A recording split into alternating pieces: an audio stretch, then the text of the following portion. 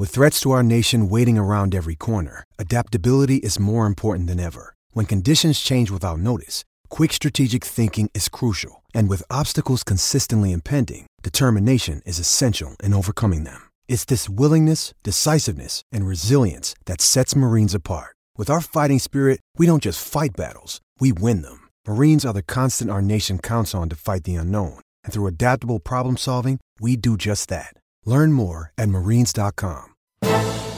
This is HuskerOnline.com, your authority on Nebraska athletics. In this weekly podcast, you will get the latest insight on Husker football, basketball, and baseball from HOL's Sean Callahan, Robin Washett, Dan Hoppen, Nate Klaus, and Greg Peterson. Now, here's your host, HuskerOnline.com publisher, Sean Callahan. Hello and welcome here to another edition of the Husker Online Show. Sean Callahan, Nate Klaus here as we lead off this week's show. We're finally back off the road, Nate, as I think our wives are happy to see us. We've had a busy week of covering football camps around the country. We were in Los Angeles, Atlanta. I was at the Shrine Bowl in Kearney. We've been at Husker camps, but let's start with Atlanta, Nate. It was a really interesting event we were a part of, the Rivals.com 5 Star Challenge that took place inside the Georgia Dome there in Atlanta. We've been a part of covering this event now in all 5 years, and I think both of us agreed, Nate, this was the first time it really had an interest for Nebraska, where, a lot of years I'd go down to Atlanta and I'd be like, well, it's great, all these players are here, but really none of them are interested in Nebraska. And, this was the first time we went down there on the media day Friday, and we actually had like a full day's worth of work to do down there. Well, yeah, you had 15 legitimate guys, at least 15 legitimate prospects that were down there in Atlanta that are interested in Nebraska. And the thing about it is that a lot of those guys had already visited, and which means that they've already paid out of their own pocket to make a trip to Nebraska. So that speaks to their level of interest. And then you had another 8 to 9 guys that are talking about taking unofficials or lining up official visits. So it was. I think it kind of speaks to the level of the recruiting that's taking place at Nebraska right now, is that you've got 15 out of the top 100 guys in the nation that are legitimately interested in Nebraska, one of which was already committed with linebacker Avery Roberts, and then you have double-digit guys that are legitimately interested. So Nebraska's recruiting at a high level right now, and there's certainly an interest in what the Huskers are doing. Well, no surprise, receiver seems to be the position where things are maybe going the best for Nebraska. The Huskers already have 2 4-stars in Keyshawn Johnson Jr. and Javon McQuitty, but 3 legitimate targets there in Atlanta. 2 of them were 2017, Jameer Calvin and Tyjon Lindsey. Let's first start with Tyjon Lindsey. He's coming to Lincoln, Nate, June 24th. For the Big Red Weekend and potentially the Friday Night Lights event, but he announced that to us in Atlanta, and I think that caught some of our Ohio State brethren a little bit by surprise, including a receivers coach there by the name of Zach Smith, who we'll get into that next. But your thoughts on Tyjon Lindsey and how legitimate is this for Nebraska right now? Well, I think this is a huge development for Nebraska because Tyjon Lindsey visited for the spring game. He came out to Calabasas for the satellite camp to work out with Coach Williams. Then now he's coming back to Lincoln on the 24th, and I don't think that he would be making these trips if he weren't legitimately interested in Nebraska. He put out his top 9 schools, and that he's going to be making his decision on August 22nd, literally an hour after that satellite camp with Nebraska finished. I don't know if there's a correlation there or not, but I mean, if there is, it's probably a positive that he, an hour after working out with Coach Williams for 3 or 4 hours, that he put out his list and said that he's going to be making his decision on August 22nd.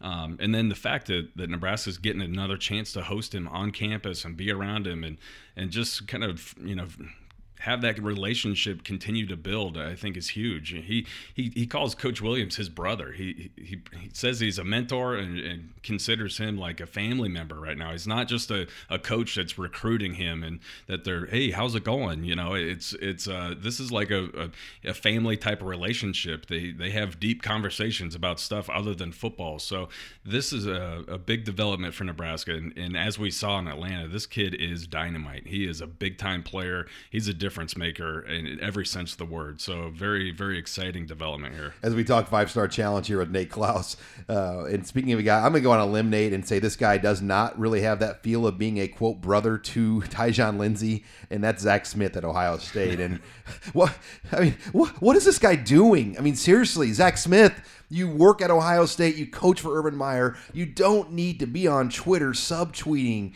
to Keith Williams. And that's not a guy you subtweet at because he's just going to make you look foolish. Why are you doing this, Zach Smith? But thank you if you're a Nebraska fan. This is very interesting. And there's no doubt the kids see this. Yeah, absolutely, they see it, and when you're in the feeling insecure about how things are going, I think with a recruit, this is what Zach Smith does. I guess he goes out and tries to tear down his main competition and publicly, and it's not a very smart move, but it helps Nebraska out most definitely. So he was sitting there sending out tweets saying that.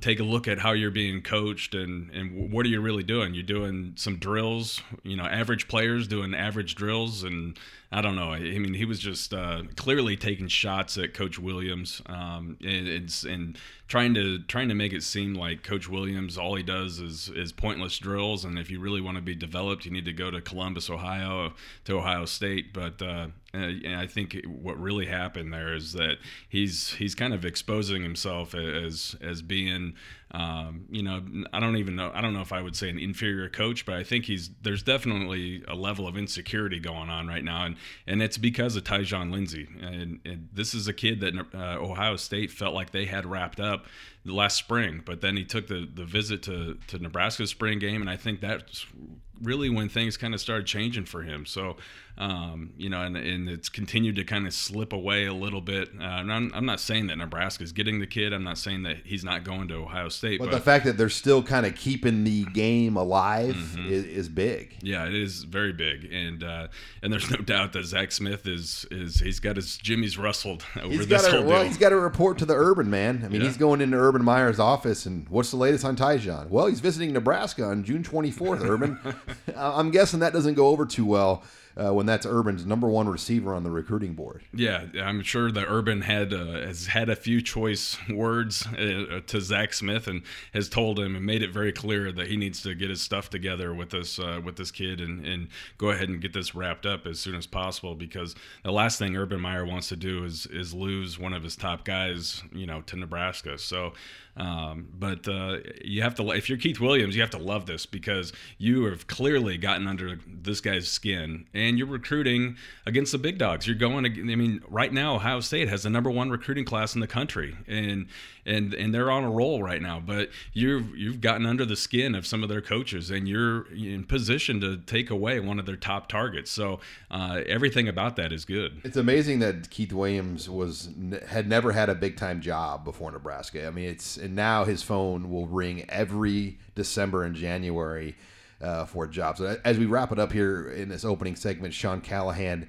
and Nate Klaus, give me some of your other takeaways from Atlanta. I want to talk about Trevor Trout, I guess. So let's start with him. He's a St. Louis defensive tackle, underclassman 2018. But he is really one of a group of two St. Louis D tackles, a Kansas City D tackle. Nebraska's already offered for that same year. He kind of headlines it, Nate, and he looked pretty good, I thought, out there as a 2018 guy. No doubt to me will be a key target for Mike Riley and John Perella. Yeah, absolutely. He's for an underclassman to go out there and go against some of the top senior-to-be offensive linemen and compete, toe-to-toe with some of the other top defensive tackles there, I think he held his own extremely well. And in fact, I think initially he was maybe arguably one of the top-looking defensive tackles there. I think the offensive lineman kind of adjusted to his style and kind of figured out a few things later on. But I love the fact that this is a very confident kid. He went down there, competed very well, and he wasn't afraid to get, kind of mix it up a little bit. There were a few times where he got chippy with some of the offensive linemen down there, and they didn't really like that. But he's a confident kid, and he wasn't afraid to mix it up. So there's no doubt this is a position of need obviously, for Nebraska, and it kind of falls within that 500-mile radius, and this is going to be a very key target for the Huskers going forward, especially in the St. Louis area where it's clear that Nebraska is trying to make a push in that area. And he will be here June 24th as well, the same weekend as Tyjon Lindsey will be in Lincoln. Now, he will just be for Big Red Weekend. It will be his first ever trip to Nebraska. And one other piece of recruiting news to cover here in this opening segment, Nate. The Oregon game was announced for a 2:30 kickoff on ABC, which was huge for Nebraska. I mean, obviously they wanted the night game, but they'll be going head-to-head against Alabama, Ole Miss at 2:30. That's a CBS game. But I think that's about the best-case scenario Nebraska could have gotten, knowing that the night game was already off the table about a month ago. Well, yeah, if that was an 11 o'clock kick, you can pretty much kiss that recruiting weekend goodbye. There's 13 official visitors already lined up for that weekend, and I think 11 or 12 of them are coming from California. So if that was an 11 o'clock kick, there's no way any of those kids would be able to get into town by time. And even though it's a 2:30 game, it's still going to be kind of tight. There's going to be some maybe less than ideal travel conditions going on. I think a lot of these guys are going to have to take a red-eye flight out of LAX and kind of make their way to Chicago to Omaha, Chicago to Lincoln, whatever. Which is not always ideal, because especially after you get done playing a football game on Friday night. So there's going to be some tired guys, but I'll tell you, they're all fired up about it, and I think they're willing to do those travel arrangements. And from talking with these guys in Atlanta and just over the phone over the last few months since they've been lining these trips up, they're all fired up and very excited to get out to Lincoln and experience that atmosphere. And it should be a good one. All right, we got a full show on tap. We're going to bring in Robin Washut in our next segment as we go over our Ranking the Big Ten series. Then we're going to talk more about Nebraska's camps. We've seen now a full week of camps. They'll have their second Friday Night Lights camp here this weekend, and along with a Big Red Weekend. So we'll give you some thoughts on that, and also an interview with current Los Angeles Rams quarterback Shawn Mannion, a former player for Mike Riley and Danny Langsdorf at Oregon State. That's all next here this week on the Husker Online Show. You're listening to HuskerOnline.com, your authority on Nebraska athletics. And we're back here on the Husker Online Show. Sean Callahan and Nate Klaus and Robin Washut. But as we bring Robin back in here to the show for the first time today, Robin has been working on his Ranking the Big Ten series with us here. And Robin, it's something that we always do every year. It's fun to do just to kind of get a gauge of the league, get a gauge of who the best players are coming back around the Big Ten. And as you look at this league on paper, what one or two position groups have really jumped out to you across the Big Ten? Well, it's kind of interesting because, the usual suspect positions seem to be a bit down this year. I mean, the quarterback position, obviously you have guys like JT Barrett and maybe even CJ Beathard, but, beyond that, there's really not that, quote-unquote Heisman Trophy level quarterback. You could say the same thing at running back. There are a good core of wide receivers, but I think offensively, some of the best players in this conference are on the offensive line, particularly on the interior offensive line with Pat Elfin from Ohio State, Dan Feeney from Indiana, two All-American caliber guys. But outside of that, I think there's still a lot left to be determined of who the best skill position guys are going to be this year. Yeah, the way I look at it, Robin, I think just the reputation of Jim Harbaugh and Urban Meyer has given the Big Ten a lot of respect in these rankings, preseason, like overall polls. Mm-hmm. But you're right. I mean, you look at this league and the rankings we've done, Michigan doesn't have a quarterback. I mean, nope. Ohio State's got the quarterback of the league. Yeah, Ohio State's got a lot of guys on these lists, but that's to be expected. The running back position in this league, there isn't that Ezekiel Elliott right now. Yeah, I mean, right now we had Justin Jackson from Northwestern, who, a couple years ago, I don't know if anybody knew who Justin Jackson was. So that just kind of shows the amount of turnover that's happening at some pretty key positions. It's interesting when you look at receiver. Some publications have given Nebraska a lot of respect. Others have said, I saw one yesterday. I want to say it was Lindy's. Lindy's, Athlon, and Sporting News are out right now, and I think Phil Steele might just be coming out as well. But Lindy's had Nebraska's receivers 4th overall in the Big Ten as a group. And, yeah, that's not right. I mean, the only group I see that really could rival them is Michigan. I think Michigan has a very good group of receivers when you put Jake Budd in there at tight end. But Westerkamp and, people forget about Brandon Riley. Nate and I were with Keith Williams this week at camp, and he said that he still believes Brandon at his best is their most talented receiver. But the question is, can he mentally put it all together on the field week to week? That's where Westerkamp's a little bit different. Yeah, and can he stay healthy too? Injuries have hampered him, throughout his career. But I agree. I mean, not only those two, you add in Stanley Morgan, who's a freak potential pro in my opinion, down the road. I mean, that trio is as good as any trio you're going to find in this conference. I don't care what anybody else says. Michigan, like you said, is probably the one that has the closest argument. But even Ohio State, Penn State had our number one guy with Chris Godwin. But still after that, I don't think it was Hackenberg. Though. They don't have nearly the depth at that position that Nebraska does. And Jordan Westerkamp, like you said, some magazines have him where he belongs, which is first team preseason All Big Ten. But some don't even have him on the list at all. That baffles me, because from a production standpoint, you're not going to find anybody better than Jordan Westerkamp and what he brings to the table week in, week out. A lot of these magazines are, let's give the Big Ten East every spot. Exactly. Exactly. I mean, there's this notion that the West is far inferior, and it's not as good of a division. No one's saying it is, but I don't think Nebraska and some of these teams are that bad. No, not even close. Especially you add in Sethan Carter too. You've given Michigan Jake Butt. Sethan Carter could be Nebraska's highest drafted player next year if everything goes the way that he hopes it does. So on offense, Nebraska had Tommy Armstrong, number 3 at quarterback. Right. Nobody at running back. Jordan Westerkamp was the number 2 wide receiver. Sethan Carter was the number 2 tight end. Yeah, and then behind Jake Butt. Nick Gates was our number 2 tackle. And then no guards or centers. That's probably, when you look at depth, that might be the best position in the Big Ten right now. The interior line. Yeah, no doubt. Guard center. No doubt. I mean, the Big Ten has like 4 or 5 All-Americans on the interior O-line. Yeah, so, I mean, that's kind of brings into question, I'm sure we'll talk about this here in a minute, but the other side of the ball, Nebraska's concerns on the defensive line. They're going to be going against some pretty stacked front fives here come Big Ten play. Yeah, you look at Nebraska on the defensive end, D-tackle positions, nobody at those spots, nobody at linebacker.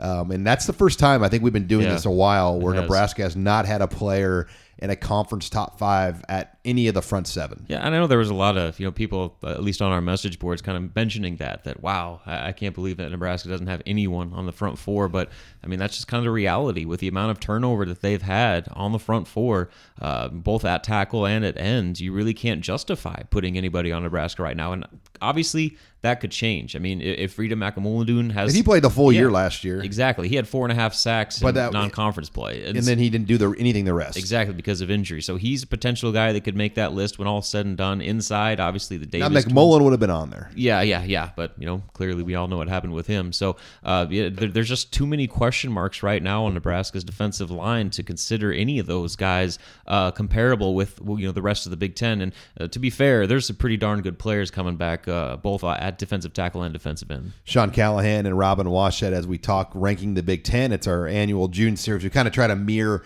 with what's out there in the world of these college football preview magazines. Everyone's kind of hungry to get an idea of what their teams and who the top players are. And we've done this since the Big 12 days, and I always enjoy kind of learning who the players are Nebraska's going to see. Now in the secondary, Robin, Nathan Gary was your number 1 safety, and I know that can be met with some debate, but when you look at that list, there's really no one that even has close to Nate's overall accolades returning at that safety position. Yeah, I mean, I didn't want to come off as a total homer doing this and just say, he's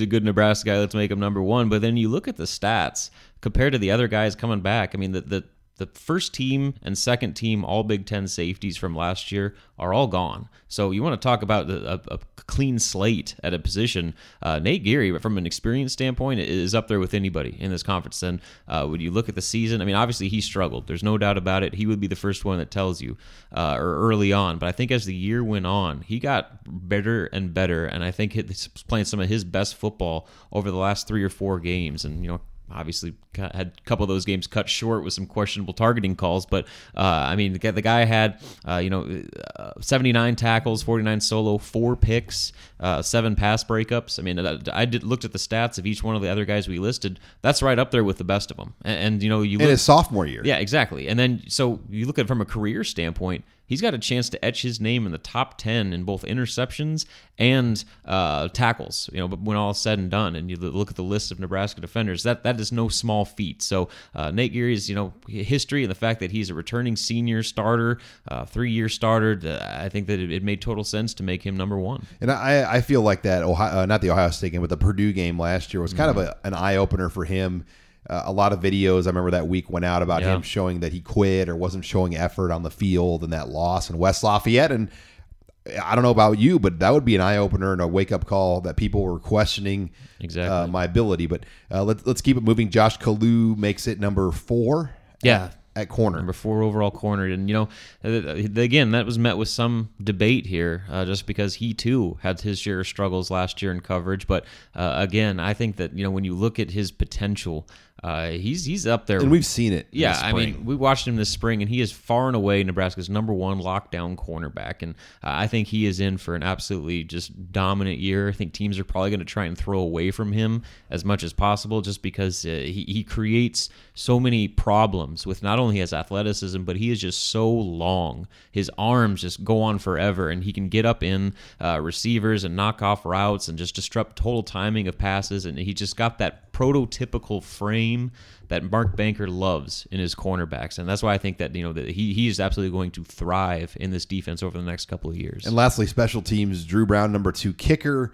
We did kicker and punter as one, but I guess he's number 2 kicker in the grouping. But Sam Foltz, your number 1 overall punter or kicker in the Big Ten. Yeah, Nebraska got 2 of the top 3. So all the shakeups that we've had compared to previous years, this one kind of remained the same. And I remember at bowl practice, Sam Foltz and Drew Brown were talking about their goal going into this season was to be the first ever kicker punter duo to win the Lou Groza and the Ray Guy Award in the same season. And hey, I wouldn't completely roll it out. I mean, obviously Drew Brown, he had a rough start in that BYU game, but came on to have a very productive season. He's currently riding an 11 straight consecutive field goal streak going into this coming season. Sam Foltz was the reigning Big Ten punter of the year. So clearly Nebraska's special teams is as good as it's ever been. And Drew Brown is finally filling that potential that everybody knew he had when he committed. And Sam Foltz, what more can you say about him? He might go down as one of the better punters Nebraska's had. It's the Ranking the Big Ten series. You can find it all on HuskerOnline.com as we have a breakdown of each position. So if you want to get caught up on that, check that out on Husker Online. When we come back here on the show, I caught up with former Oregon State quarterback Shawn Mannion, now a quarterback with the Los Angeles Rams. We'll have that interview for you next here. You're listening to the Husker Online Show. You're listening to HuskerOnline.com, your authority on Nebraska athletics. And we're back here on the Husker Online Show at Nebraska's satellite camp here in Los Angeles. And we've got another special guest here joining us, Shawn Mannion, former quarterback for Mike Riley at Oregon State, now a quarterback with the Los Angeles Rams. And it's still kind of funny to say that, Shawn, that you're no longer in St. Louis, now you're in Los Angeles. Yeah, it's been exciting getting out here. Obviously, it's a little bittersweet. I really like St. Louis too, but you can tell there's a lot of excitement out here in LA with the Rams being back. So it's a good spot. We're really enjoying it out here, and I think the team's done a good job of focusing on football amidst the move and everything. So we're about halfway done with OTAs, and it's been really good so far. Yeah, give us an idea what it's like to move an NFL franchise and come back to a city that doesn't really even have a stadium yet for you to play in. It's the team and the NFL and the Players Association made it really easy for us. I know the team helped all the players move and get their cars out here, and right now we're kind of an extended stay where the facility's at, so they've really made it really easy. So that's what you want as a player. All you want to do is just go out there and play football, and I think both the team and the Players Association have helped us where really you just focus on playing football and the move's somewhat taken care of on its own. We're joined by Shawn Mannion here on the Husker Online Show as we're watching Nebraska's satellite camp. And Shawn, we've seen you a lot in Lincoln over the last year, at least 2 or 3 times. I think I've seen you at different times up here. What brings you to Lincoln to see Mike Riley and Danny Langsdorf? Well, they're really, I'm really close with both Coach Riley and Coach Langs, and I think they mean so much to me both on and off the field. As a player, I think they helped me develop so much that if I get an opportunity to go back to Nebraska and work with them for a little bit like I did this past off season, I'm going to jump at the chance. They helped me so much in my development at Oregon State, and if I can continue to grow, while I'm here with the Rams, that's what I want to do by working with them. And I think off the field too, I'm just, I'm really close with them, and They helped me so much during my time at Oregon State, on and off the field. Any opportunity I get to come see them, especially when they're so close, being down in Southern California right now, I jump at the chance. Yeah, they've had great luck with guys like yourself, Matt Moore. We actually met him last year at one of these satellite camps, kind of in the same capacity with you, watching just your old coaches. But yeah. What do they do to kind of develop quarterbacks and have more success than a lot of other programs? Because they're not recruiting the 5-star, fully developed high school guy, but they're turning guys into pros. Well, I think it's a lot of things. I think one thing is the system. I think the system really prepares people for the NFL. I know. Going into my first season with the Rams, there was a lot of similarity with what we were doing at Oregon State and what they're doing now at Nebraska. So I think that's part of it. And I think the other part of it is they're just such great teachers. Really, coaching is teaching, but you're just teaching skills on the field. And I think they do a good job of communicating what they want done. And, I think they do a good job of working with players and helping them learn the offense and learn the fundamentals that it takes to be successful in it. So I think it's a lot of different things. But really, I think it just comes down to the system and how good they are at coaching the different skills and fundamentals you need to be successful. When you look at what they did last year, I mean, they kind of had to evolve it for Tommy Armstrong because he's not Shawn Mannion. He can't do all the things that you could do, but they did have the receivers to get it done, but they still had to evolve it. How did they, in your perspective, what do they do like as far as changing the offense the most? Well, I've gotten to know Tommy a little bit, and he's certainly very, very talented. I think just and I don't want to speak for Coach Riley or anybody, but I think it's probably typical to most coaching staffs in their first year. They kind of have to be able to blend it with what the players on the team are used to from the previous staff. So things like going out of the shotgun. I was a lot under center, but you can run the same plays from the shotgun, and I think they've done that to kind of help Tommy feel more and more comfortable. And like I said, getting to know Tommy, I think he's the kind of guy, just with more reps and more practice and more time in spring ball and fall camp, I think he'll just get better and better in the system. And I think it's just with any staff, your first year in, you kind of have to do what you can to make it similar in ways without compromising what you want to do. And I think that's what Coach Riley and Langs have done here. And I think it's just little things like maybe a play that we ran, from under center, they can do the same thing but do it from the shotgun, where Tommy might have had a little bit more experience with that. But you also want to stick with what you know how to do, and I certainly think they've done that scheme wise. I know it's a lot of the same stuff they're doing at Nebraska as Oregon State. When you're in the shotgun, is it just easier on your footwork? Because obviously under center, you got to do the 3 of the 5-step drops, and some guys that have never done that, it's an adjustment with their weight and kind of making their reads at the same time. Yeah, I think a lot of it just comes to slightly different footwork. But I don't want to make it overblown either. I think it's just kind of a comfort thing. I think if you get so many reps in the shotgun, you're going to get more comfortable with the shotgun footwork. If you get a lot of reps under center, you're going to be slightly more comfortable with that. So, I think with Tommy, it was probably just, he had gotten a lot of reps in the shotgun over the last couple of seasons, and I know now they're kind of teaching him more and more about the system, so he's more comfortable with both. But I think it's just with any coach in your first year, I think sometimes you have to kind of do what you can to make the players comfortable with what they've been getting a lot of reps at in the past. As far as just arm talent, though, when you just look at how strong his arm is and some of the throws he can make across his body and on the run, I mean, what have you seen from Tommy in those aspects? Well, he's certainly very talented. I think I haven't seen too much of him other than just last year's games and a little bit at practice, but you can tell he has a strong arm. You can tell he can run. You can tell he's very physically talented. So.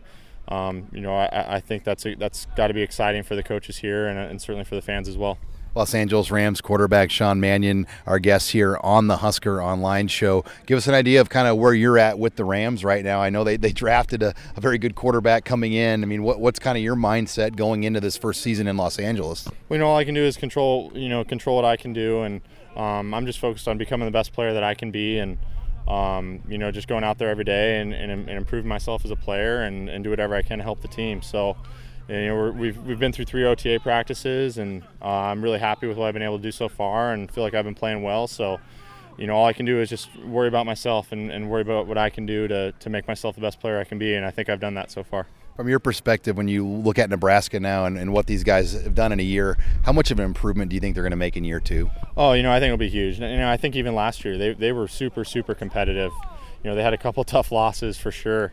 But I think the way that they finished the year, beating Michigan State and a really nice win in the bowl game. I think I have tremendous confidence in all these coaches. Obviously, I've known them ever since high school when I was being recruited, and I've been to their practices and I can see how much work they're putting in. I can just tell that they're going to make a huge jump, and I have a ton of confidence in them, and I think that it's going to be a great season for them next year. You've got a chance maybe to see a little bit of Tristan Gebbia, their quarterback recruit from Calabasas. He's ranked number 1 in the state of California.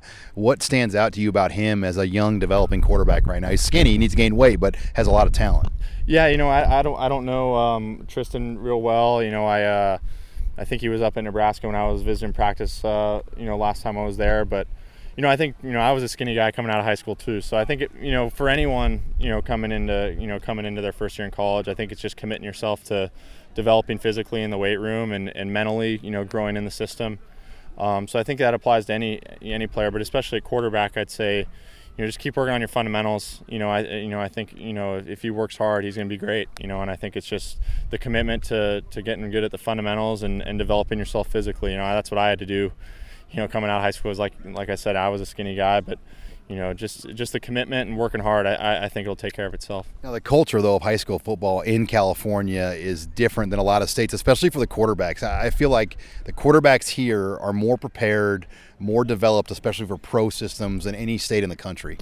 Yeah, I'm from the Bay Area, which is Northern California, but I certainly I think a lot of it just has to do with kind of the way football has been changing. I think that, having quarterback coaches has become so much more prominent for high school players. I know for me, when I was in high school, my dad was a high school football coach, and he still is. So for me, a lot of it was just, working on, fundamentals with my dad, or with my team in the summer and in season. But I think now it's changed where kind of camps like this are available for quarterbacks to work on their fundamentals and stuff, or the kind of the personal quarterback coach has become much more prominent lately. So I think it's really changed. I don't know if it's specific to California or across the nation, but I know I think the ability to have these satellite camps, or the Nike Elite 11 camps and stuff like that, and I think just the prominence of the personal quarterback coaches has really advanced the position, I think, probably coming out of high school. Well, Shawn, it was great catching up with you in California. Hopefully you've been able to have a steak or something good in Nebraska the few times you've been out there. Definitely. It's been great. Any chance I get to go to Nebraska and visit Coach Riley and Coach Langs, and I love it there. It's a really cool atmosphere. I've been to a couple games, been to a spring game, so it's a lot of fun going out to Nebraska, and I know they're going to be great next year. Well, thanks again to Shawn Mannion joining us here on the Husker Online Show. We'll continue our discussion as we'll talk more about Athletic Director Shawn Eichorst, as a very interesting survey from the Silverstone Group in Omaha was released to the media by the university. We'll give our thoughts on that next. You're listening here to the Husker Online Show. This is HuskerOnline.com, your authority on Nebraska athletics. And we're back here on the Husker Online Show. Sean Callahan and Robin Washut and Nate Klaus, as you just heard from Shawn Mannion, former Mike Riley quarterback, now with the Los Angeles Rams. But I wanted to shift our conversation over, guys, to this Silverstone survey that came out. It was a survey that every employee at the University of Nebraska in the athletic department, took part in, gave their thoughts just on how things are run, how things are done. And, I think initially this was it made a lot of noise when they put this thing together. Nebraska paid $55,000 to have this survey put together out there, and looked at, with the Silverstone Group. And I believe a few of the Nebraska Board of Regent members were very big in making sure this got done. And in some ways, I think, Nate, it was looked at as a way to maybe sabotage Shawn Eichorst and show that things weren't going so well, and that he's not the right guy for the athletic director job, and this would show. And if the survey came back bad, there might be some leadership changes at Nebraska. Well, yeah, I think that there was some ulterior ulterior motives there, where people wanted to maybe expose, some bad things that were going on, or try to poke holes in everything that's happening there in North Stadium. But really, when the report came back there, I don't know if you can read that report and say, boy, there are some major changes that need to happen in the athletic department. I think everything came back fairly positive, especially when you're talking about a report where, so many steps were taken to make sure that this is all confidential, that people could express their true feelings and opinions. I think it came back fairly positive. Yeah, I agree. And, really the only notable criticism was that the communication wasn't quite as good as it maybe could be, between the coaching staffs and the athletic department, and particularly Shawn Eichorst, and also that that there may have been some kind of favoritism shown towards certain programs, whereas other coachings and programs, sports, weren't quite getting the same amount of attention as other sports, which is kind of to be expected. That doesn't surprise me one bit, that other sports that may or may not make a little bit more money than other sports get a little bit more of a priority. So all in all, really you can't say that this did much of anything to tarnish Shawn Eichhorst's image and really kind of have a negative impact on his standing and the job that he's doing here in Nebraska. And let's face it, he got in front of this thing. They had the report for a few weeks. And it's no coincidence that Shawn Eichorst is meeting with Steve Sipple for lunch at Laszlo's for 90 minutes and, meeting Sam McEwen at a pub for an interview. He wasn't doing that stuff 6 months ago. So they got the information out there, what some of the issues were. And the number one issue was he was not available, and he was so, I think, concerned about maybe slipping up, saying the wrong things in interviews. He kind of wanted the interview sessions to be controlled, or written statements, things where he would never be put on the spot. And that's just not realistic at Nebraska. You're going to get put on the spot with tough questions, and you've got to be prepared to answer them. And I think he has at least done a better job. No AD at Nebraska is better at that than Bill Byrne. Bill Byrne used to have a radio show where he would cut it up with callers, and I think Nebraska fans want that. Some lady from 90th row in South Stadium would call about a complaint about not getting enough runzas up in her seats, and Bill Byrne would make sure that would get fixed.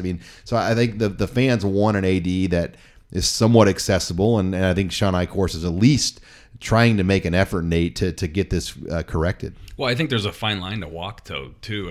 You don't want to be too out in front and taking away, the spotlight from, all the other programs in the athletic department, the football program, the volleyball, baseball, basketball, whatever. So I think that initially Shawn Eichorst didn't want to be taking the spotlight and be, kind of creating a scene, so to speak. We've seen what can happen when someone does that. Steve Peterson was not afraid to be in the spotlight and to take credit for everything. And I think that Shawn Eichorst didn't want to do that, but you're right. There is a certain time and place where you need to be accessible and be out in front of the public eye. And I think we're starting to see Eichorst, come around in that regard. Yeah, and to his credit, I think he has made a better effort to become more visible to the public. I remember, there's some comparisons to him being the man behind the curtain of the Wizard of Oz that everybody knew was there, but would never interact with the common folk. And I think over the last 3 years, they charted that he's made 526 public appearances, most of those with athletic events and booster events, and but over this past year, he's made 83 public appearances just in the last 5 months or 6 months so far. So he is making, in my opinion, at least a bit of a better effort to just interact with the common fan a little bit more than he has. That state tour they did a month or so ago with him and Mike Riley visiting different cities in the states and making public speeches and stuff like that. I think the little things like that can go a long way in earning yourself a little bit more leniency. And sometimes they don't get that. I talked to Jason Jorgensen. He's the longtime sports director at KRVN in Lexington, and that is the biggest radio station outside Omaha and Lincoln. It is a agriculture powerhouse radio station that has been a long time affiliate for Nebraska football. They stopped in there, did an interview in the studio. They went there for 20 minutes. But that 20 minutes made such a big impact on everybody in that building that Eichhorst and Mike Riley came in the studio, did an interview, shook a few hands, kissed a few babies, and they left.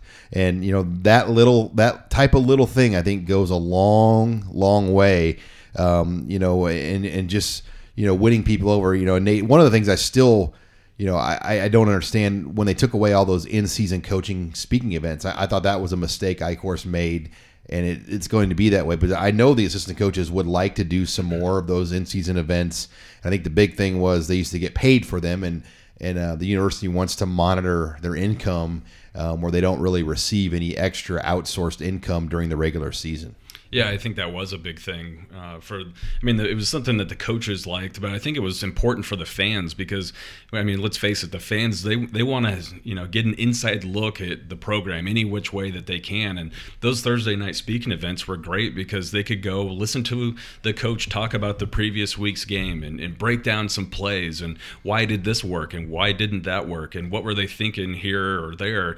And they absolutely love that stuff. And then they could preview the next week's upcoming game, but by taking that away, you kind of close down that one of those windows where the fans had an opportunity to kind of look into the program and feel. Well, some of these events were 40 plus years old. Yeah, exactly. People had been going to those for forever, and you take that away. I think you close off some fans. You rub some people the wrong way, and I think a lot of people were wondering, hey, what's going on? Why are they doing this? What's the point of taking these away?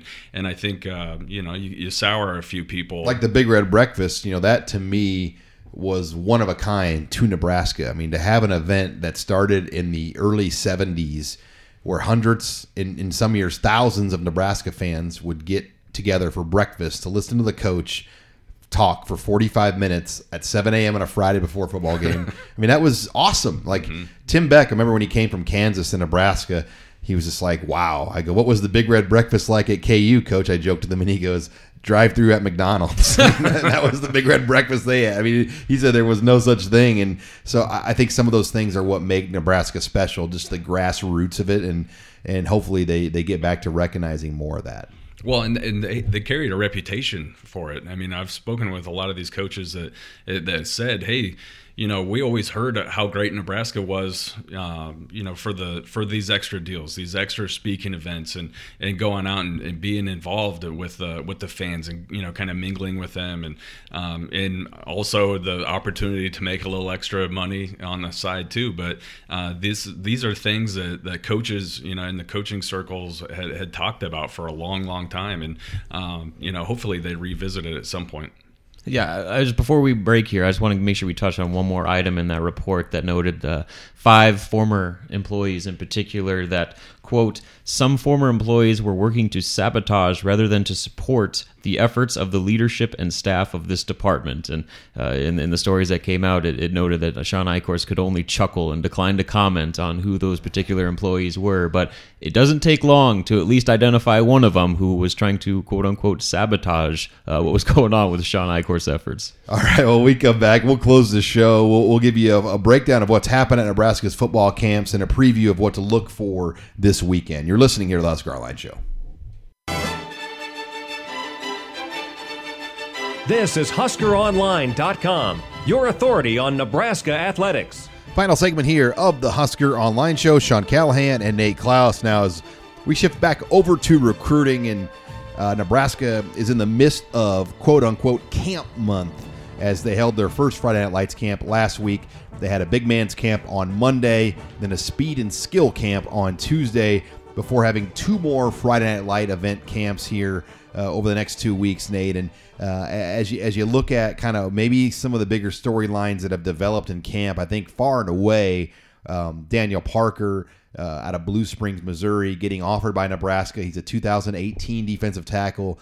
He was at the big man camp, same high school as Carlos and Khalil Davis was offered. Then Iowa and Missouri come in with offers of this young man here on Wednesday. So Nebraska kind of got a head start on Daniel Parker, and they pulled the trigger. Yeah, they didn't waste any time in offering, and I think that's exactly what you have to do during camp season. I think if a kid goes out and impresses you, you need to go ahead and feel confident in your evaluation and offer. And it's interesting because he camped at Missouri the week prior, but they didn't offer until about a day after Nebraska ended up pulling the trigger. So, yeah, it was nice for the Huskers to get in on the ground floor there. It was also kind of cool to see Daniel Parker hanging out with Carlos and Khalil Davis at the camp. Afterwards, they were hanging out inside Memorial Stadium. I know that they went on a tour and everything after the camp was over with, and eventually ended up getting that offer. So that was exciting to see. And I think one of the big things is how many like big time defensive tackle prospects are right around Lincoln. When you talk about Daniel Parker in Kansas City, you've got Michael Thompson, Trevor Trout in St. Louis, and then Mastery Maypew. Yeah, and that's a guy that will be at camp this week. Mm-hmm. And I think a lot of people expect an offer to come to Mastery Maypew by Friday or Saturday. Yeah, so he's just right down the street in York, 6'5", up to almost 290 pounds right now. Just landed an offer from UCLA, which was kind of interesting at the timing there, but has really burst onto the scene here lately. And this is a kid who I think has unlimited potential going forward, and would not be surprised if he goes ahead and picks up an offer from the Huskers after this Friday Night Lights camp. Yeah, it really is kind of another Malik Collins, Vincent Valentine scenario. Collins was Kansas City, Valentine was the St. Louis, Illinois side of things in Edwardsville or whatever, where you can get two quality or possibly 3 or 4 quality D tackles right in the footprint. And I like that. I mean, I think when you bring in those kids from the deep South or wherever, there's always that cultural fit, that question, can they fit in here culturally? Will they like Nebraska? Where you kind of know a Kansas City, St. Louis, obviously an in-state kid at those positions, more often than not are going to blend in very well at Nebraska. Well, you can get these guys on campus. I think that's the big thing. There's connections already built in, with when you're talking about Parker, who's friends with and goes to the same school as the Davis twins. And the Davis twins down there in Blue Springs everyone knows the Davis twins. They carry a lot of weight and a lot of clout down there. So I think, this is a kid who probably really looks up to the twins, and to know that they will be there at Nebraska if he decided to go there too, I think is a big draw. You've got Trey Bryant at Nebraska, who is very good friends with Trevor Trout, and a couple other St. Louis connections there with Trout and Michael Thompson. So, and then of course, with Mastery Maypew right down the street in York. I mean, these are all guys that can get on campus. You don't have to fly them halfway across the country to bring them in on a visit. They'll probably be visiting multiple times by the time they end up signing. So that's a really nice situation for Nebraska, especially at defensive tackle, which is a position that every team in the country wants to land or needs to land, 2 or 3 difference makers in pretty much every recruiting class. So to have these guys so close, to your campus is big time. And you look at that footprint, Nate, around the state of Nebraska, you could make a strong case that St. Louis is far and away the city right now that has the most to offer for the long term, especially when you look at maybe the competition, because you go into Chicago, obviously there's talent in Chicago, but you've got to go against Notre Dame, Michigan State, Ohio State, everybody in the world goes into Chicago, where we've talked about this at length, that St. Louis is kind of, an open trading market, and Nebraska with Trey Bryant now and Javon McQuitty going to Nebraska, they have a real opportunity. Kenny Wilhite knows the lay of the land down there, has a lot of connections.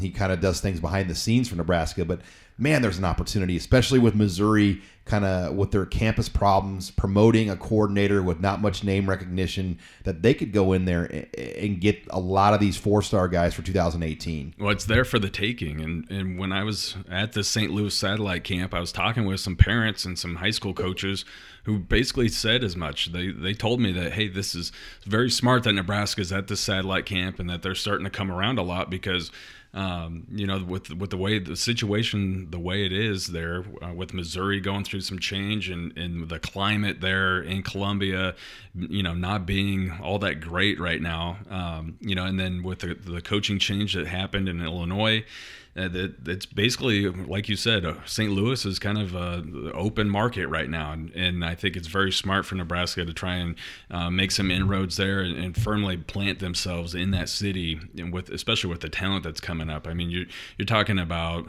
4 or 5. At least top 250 guys. Yeah, top 250 and maybe even eventually top 100 type of guys just in the 2018 class. And then you look at the 2019 class, and there's a lot of difference makers coming up there too. From talking with a high school coach, he said that the 2018 and 2019 class could be the best, like 2 of the best classes ever in the St. Louis area. And really, Missouri as a whole for those 2018 and 2019 classes could be 2 of the deepest classes ever to come out there. So the time is right now for the Huskers to get in there and make a difference, really create a presence and maybe create some sort of pipeline coming from St. Louis to Nebraska at this point. As we wrap it up here with Dave Klaus and recruiting talk from camps, a lot of attention with in-state stuff. We talked about Mastery Mapu, but let's focus on 2017. We had Brett Cottrell at camp this week. You had Patrick Arnold from Gretna also at camp this week as 2 guys kind of high up on the offer board.